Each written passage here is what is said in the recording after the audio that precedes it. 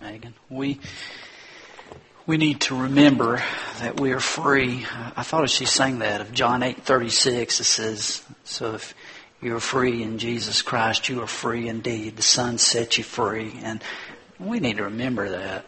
Instead of walking around looking like we've been baptized in pickle juice, we need to have a sense of the fact that we are free to dance and to sing and to love Him from a heart that's forgiven. And we need to be that kind of community. Kingsway needs to be a place of grace, a place of love and forgiveness. And of course we're all scarred and we're all broken, but that's why we have a Savior, and He wants to use us to touch a world. And I'm grateful that so many of you are those kind of people. We just finished Bible school, and what a blessing. You know, I tell you many times, I just always feel like, and I'm going to do it someday, buy me a pair of pom-poms. So I can say, go, go, go! And just love people and love Jesus. And I watch you do that, and it always continually thrills me. And of course I was able to watch that during Bible school, as we were able to touch a lot of kids, and it takes a lot of people to do that. And I just want to brag on you and thank you for serving the Lord and doing that. And then the camping trip too, I chickened out and left early Saturday, but I did spend the night and stay for a while. And Daniel had a blast, and so did some of the other boys that went. And I'm grateful for the guys. You can't have too many godly men, and we live in a tough world, and our boys need to see real men that love them and love the Lord. And we got some of those around here, and I'm grateful that you guys are willing to fill that role. And of course look forward to more opportunity for that, because my boys need that, and I need it too. So thank you for that. This morning we're continuing on in the Song of Songs, and we're going to look mostly at chapter 5 and a little bit into chapter 6. And we have these ancient love songs that show us how love is meant to be in marriage. Love with a man and a woman as God designed it. And the truth of the matter is, we are born with a selfish man, a sinful nature, and it is so easy for self to take the throne. And I remember years ago when I was in seminary down in Texas, and the church I was an intern at, the preacher there, and he was preaching on marriage one time. I'll never forget the analogy he used. He said, many couples are like two ticks on a dog, just trying to suck that dog dry. And guys, that is a recipe for disaster in relationships. And that's so true in marriage as well. And what I want to talk about this morning is moving from selfish to servant. But you know what? This is not just true in a relationship of marriage. I believe it's God's design for all of our relationships. He wants us to move from selfish to servant. Because when selfish is our main mantra, that's a disaster. It is impossible for relationships to really flourish and to be as God means them to be until we become servants. And so we want to look at that. But turn with me to Song of Songs, and I'll read the first couple of verses of chapter 5. And of course we'll move along further to get through there. But let's look at verses 2 through 4 for our reading. And I'm going to ask you to stand in God's honor when you find that as I read aloud. I slept, but my heart was awake. Listen, my lover is knocking. Open to me, my sister, my darling, my dove, my flawless one. My head is drenched with dew, my hair with the dampness of the night. I must have taken off my robe. Must I put it on again? I've washed my feet. Must I sole them again? My lover thrust his hand through the latch opening. My heart began to pound for him. Let's pray. God, as we come to you, Lord, we need to hear from you, God. And Father, I feel woefully inadequate, because I am, in order to be your vessel. But that's some of the beauty of your magnificent grace, is you take the weak ones and you use us, Lord. And so I just pray for your anointing. I pray that you help me to speak clearly, to speak with courage, to speak with conviction. Father, that you might do what you want. And Lord, help us to listen with a heart that is in tune with you. And Lord, may you just bless us, God, as we continue on. Thank you for blessing us so far. And we'll trust you to work, Lord. In your name we pray. Amen. Guys, I got to thinking about many of the love songs today, and I'll go through my radio and I'll listen to different types of music, not just the popular Christian music, but other styles too. Many of the love songs that you hear are one-sided in that this is what I want to see. This is what I want to feel. This is what I want to enjoy. This is how I want to be pleased. Most of that stuff, I've noticed, is more selfish than it is servant. And God wants to do a work of grace within all of us that we can move away from just thinking about what I want to what my loved one needs and how I can fill that need. How by the help of God I can love her or I can love him the way Jesus means for it to be. And like I said, as I thought about it, it's true in every type of relationship that we have. So often we talk about wanting to experience the fire of God, but many times we want to see how close we can get to the fire of sin and not get burned, rather than get close to the fire of God and experience His light and His warmth and His light. But anyway, here's another relationship. So I ran across this prayer someone had written. It said, "Dear God, so far today I've done all right. I haven't gossiped. I haven't lost my temper. I haven't been greedy, grumpy, nasty, selfish, or overindulgent. I'm very thankful for that. But in a few minutes, God, I'm going to get out of bed. And from then on, I'm probably going to need a lot of help." Amen. We all can resemble that remark, right? At times. Well, let's look at the text here, and as we open up, we see a couple where she gets mad at her husband and locks him out. So let's look at this thing here. He says in verse 2, or the scripture says in verse 2, this song, she says, "I slept but my heart was awake and my lover's knocking." He basically says, "Open up." And he's sweet talking her, "My sister, my darling, my dove, my flawless one." When is it? Well, it's obviously very late or very early, depending on how you look at it. Late at night, early in the morning. He says, "My head is drenched with dew, my hair with the dampness of the night." This guy had what I call a lifetime type of work. You got some jobs where you punch a clock and you're there, 9 to 5, but he has a lifetime type of job where it's his life. It's not what he does, guys. It's who he is. And he's on call all the time. I mean, this idea of being the leader, being the king isn't always all it's cracked up to be. There are a lot of responsibilities. And remember, as I told you, one of the weeks, I believe that the Song of Songs was written early with Solomon. I believe it's when he was young and when his heart was more in tune with God and more of wanting to know how to lead, how to discern right and wrong and serve the people. And then Proverbs, I believe, was more in the middle of his life as God had given him all this wisdom and he was able to share that and write that down. And then Ecclesiastes later in his life when he had messed up royally and he's looking back with regret and giving counsel to follow God, to obey God, to serve Him. But in this time, we find him here. He's busy. His heart's heavy. And he comes home and evidently his wife's not happy. He's like, "Let me in, honey." But the door's not opening.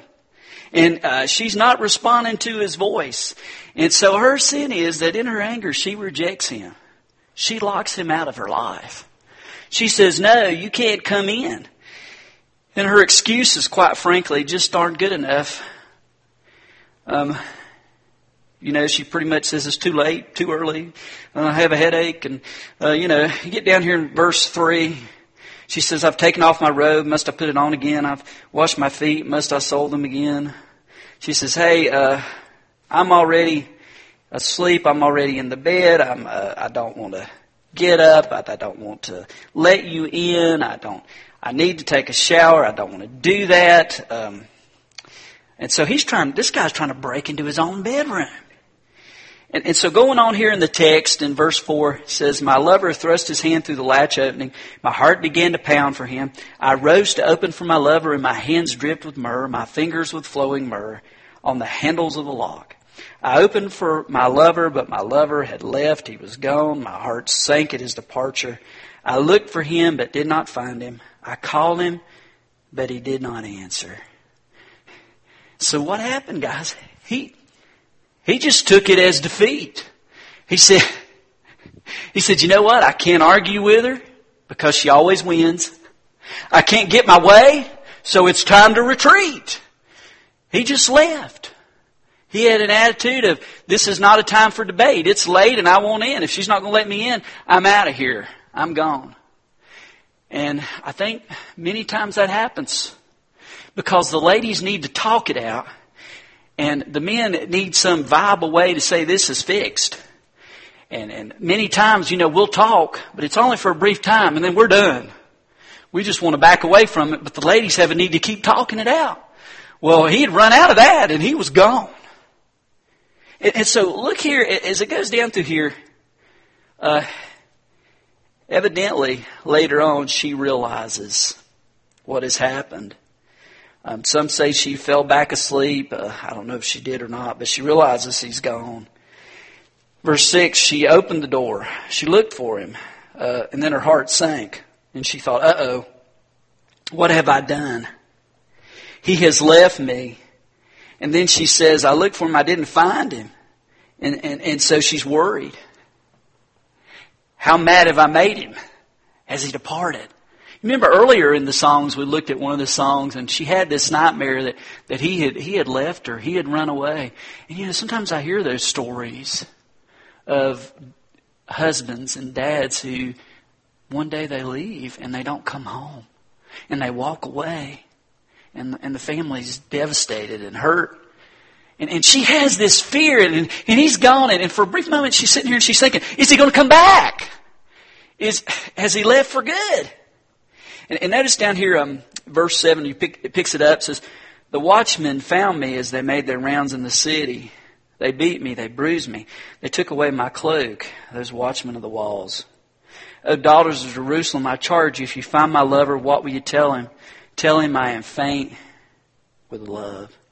Now, I don't know if she's thinking through this, visualizing it, or if she's asleep and has a really bad nightmare, but she pictures herself looking, and then she's so hurt, she pictures herself being beaten and punished for her selfish act in locking her husband out and keeping him out.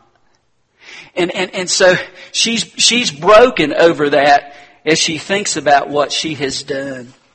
And then she wakes and she rounds up her girlfriends to seek some wisdom. Look there in verse 9. How is your beloved better than others, most beautiful women? They ask, well, tell us about him. Tell us about you. What did he do? Tell us about how you feel. He says, how is your beloved better than others that you charge us so? And here's the response, verse 10. My husband is radiant and ruddy, outstanding among 10,000. Well, it doesn't sound like too much of a gripe here. She's already moved beyond to hurt, and she's saying, well, he is pretty much a stud. He looks pretty fine. And she's thinking about that, and then she goes on to describe that, verse 11. His head is pure as gold. His hair is wavy and black as a raven. She likes that hairdo, and he's styling with all that, right? And his eyes are like doves by the water streams, washed in milk, mounted like jewels. She has looked into his eyes deeply. And she has seen those eyes, and she has been mesmerized by the beauty of his eyes. And he goes on and says, his cheeks are like beds of spice yielding perfume. Nice cheekbones. Lips like lilies dripping with myrrh. Man, the sap's flowing, isn't it? His arms are rods of gold set with chrysolite. His body's like polished ivory decorated with sapphires. His legs are pillars of marble set on bases of pure gold. His appearance is like Lebanon choices its cedars. Man, this guy works out. He is buff. He is physically fit, and she's noticed. and she describes that, and then she says, verse 16, his mouth is sweetness itself. He is altogether lovely. This is my lover. This is my friend, O daughters of Jerusalem. And we will come back and focus on that, verse 16. This is my lover. This is my friend, O daughters of Jerusalem. Man, this guy not only has a face that makes a woman blush, but he just melts the heart in all ways, her heart. And chapter 6, verse 1 says, where's your lover gone, most beautiful women? Which way did your lover turn, that we may look for him with you? Now, I want to look at this, and I want to look at ways that selfishness is displayed. And of course, the focus here is on the marriage relationship between a husband and a wife. But I think these principles often apply in all relationships.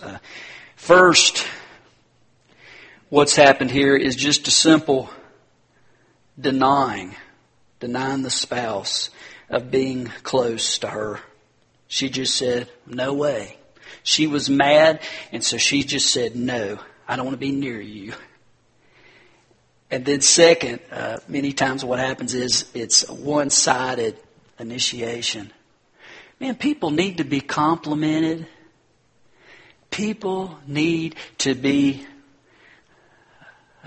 spoken of kindly and with love, and they need to be built up because we're all so weak. And if you're always the one who is initiating, if you're always the one that's saying, I love you, I appreciate you, or, I want some sugar or sweetie or whatever there, if you're always the one that's initiating, then that's one-sided. And that often causes a problem of I need to be the one on the receiving end. I need the one receiving the love. And then third, you do as little as possible. There are those that they want to know the bare minimum. What is it I have to do to get by? I tell it so many times, but the guy that his wife always complained about the fact that he never said, I love you. And finally he told her, he said, look, I told her 30 years ago when I stood with her at the altar, I love her. And if I change my mind, I'll tell her. That doesn't cut it. There has to be that constant sense of always letting people know. Don't assume they know you love them. Don't assume your loved one knows that. Don't do as little as possible. Go out of your way to show love and affection and kindness. That is just so critical. And then fourth, there's sabotage.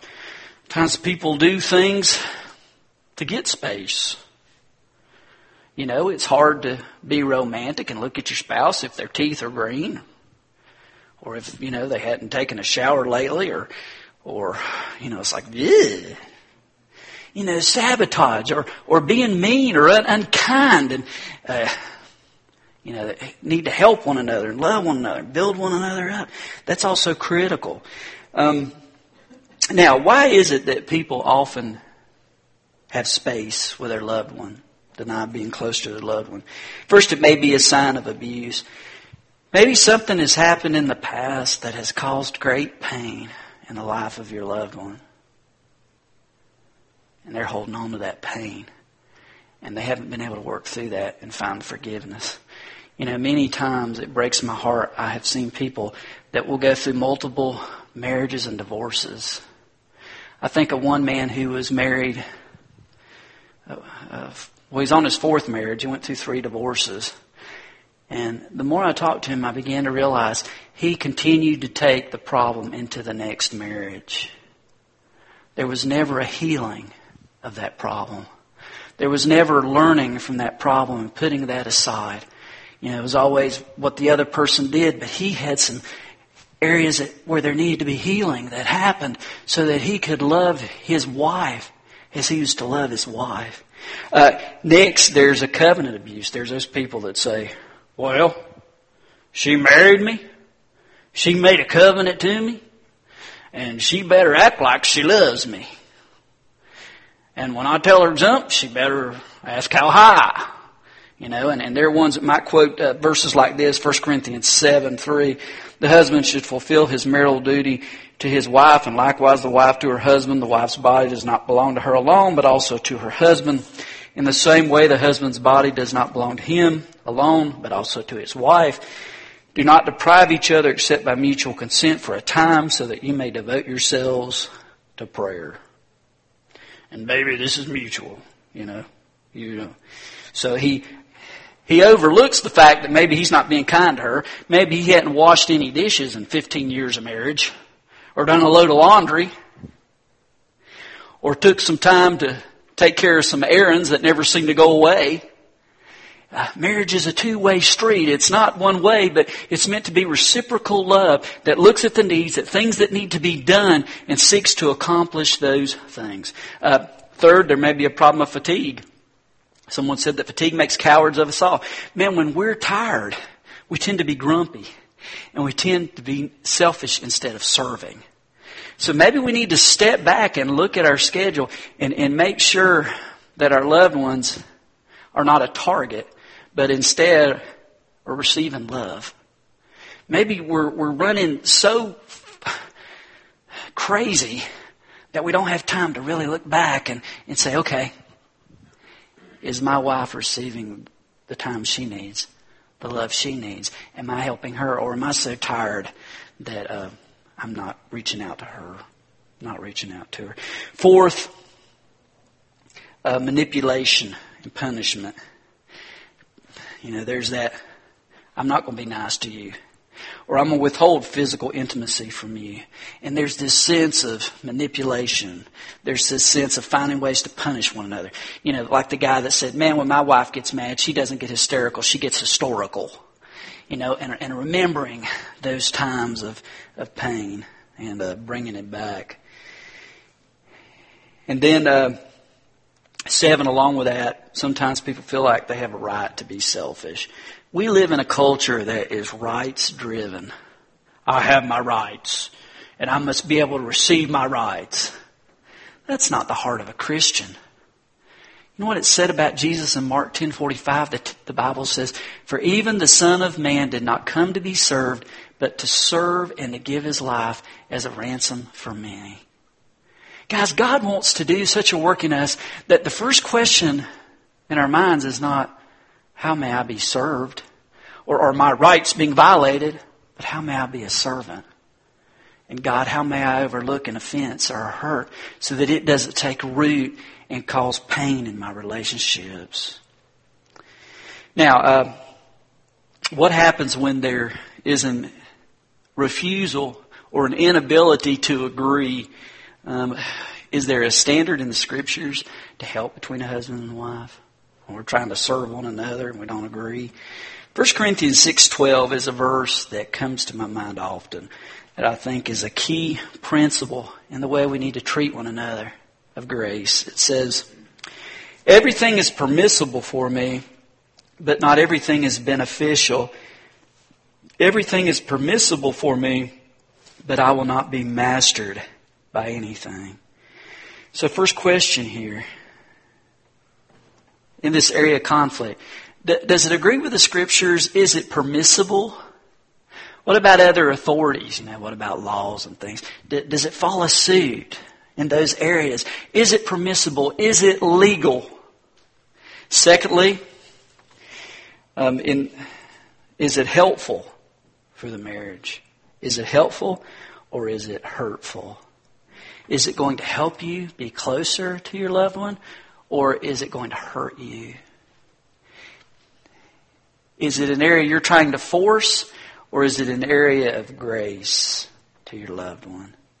Third, does it pull you together, or does it pull you apart? Does it pull you together, or does it pull you apart? If it doesn't bring you close, drop it.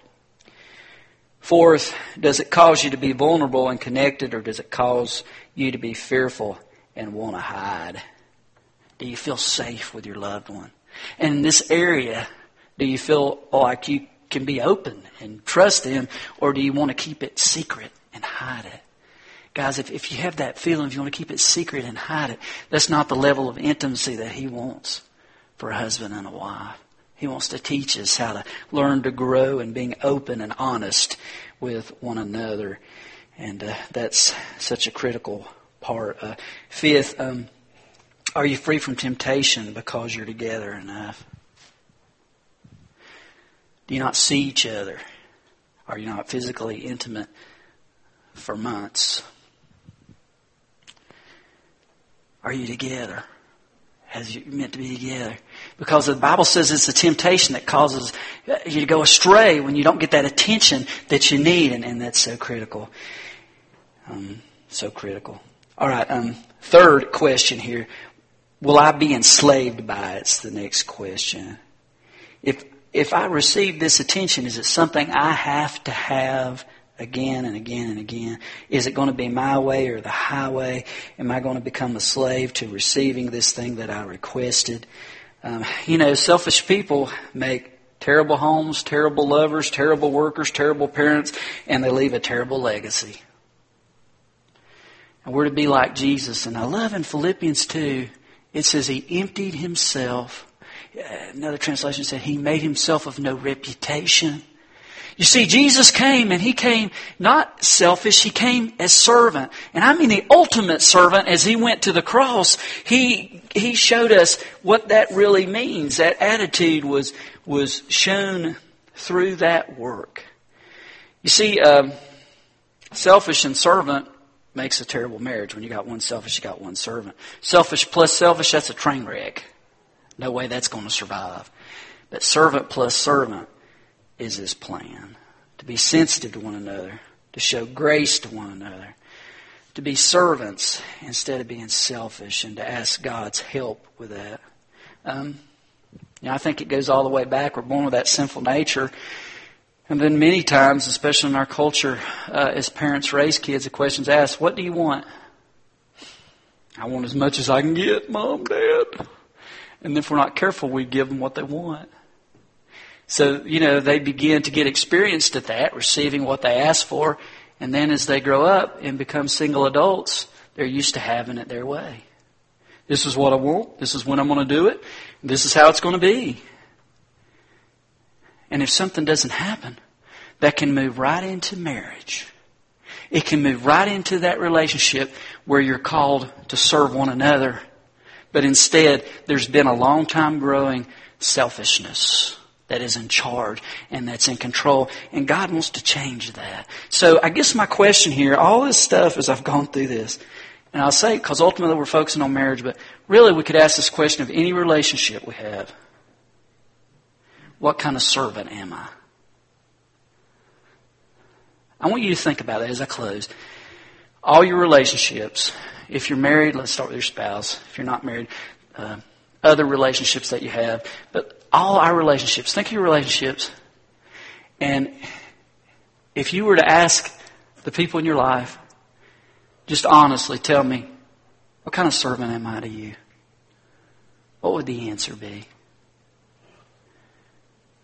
And if it's not what God wants it to be, then may God help us change that. Let's pray.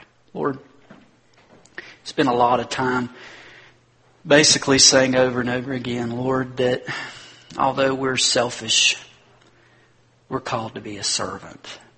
And that's the work of Jesus. And I pray, Father, that the Lord Jesus Christ would make me a servant.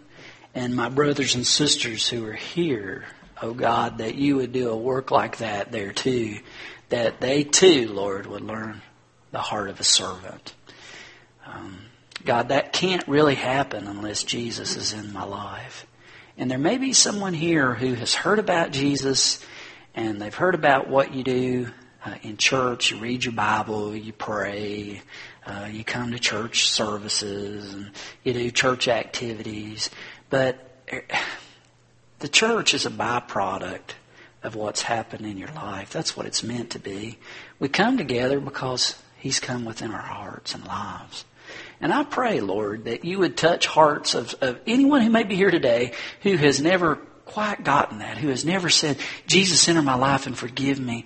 Jesus, take over and teach me, Lord, your heart and your life, and that I may in your power follow the example of being a servant and understand by your act of service at the cross I can receive forgiveness. And if you're there, then you can pray and say, God, enter my life, forgive me of my sin and make me new, and He will do that. And God, I just pray if anyone is here and has not turn to Christ, that this would be the time to trust and to find that forgiveness and to come forward at this time we call invitation or response. And that, Lord, we may respond to you, whether it's to come to the altar to pray, whether it's to come before and pray with me, Lord, but ultimately before you, and to say to your people here, this is what God's done in my life, and I want you to know about it.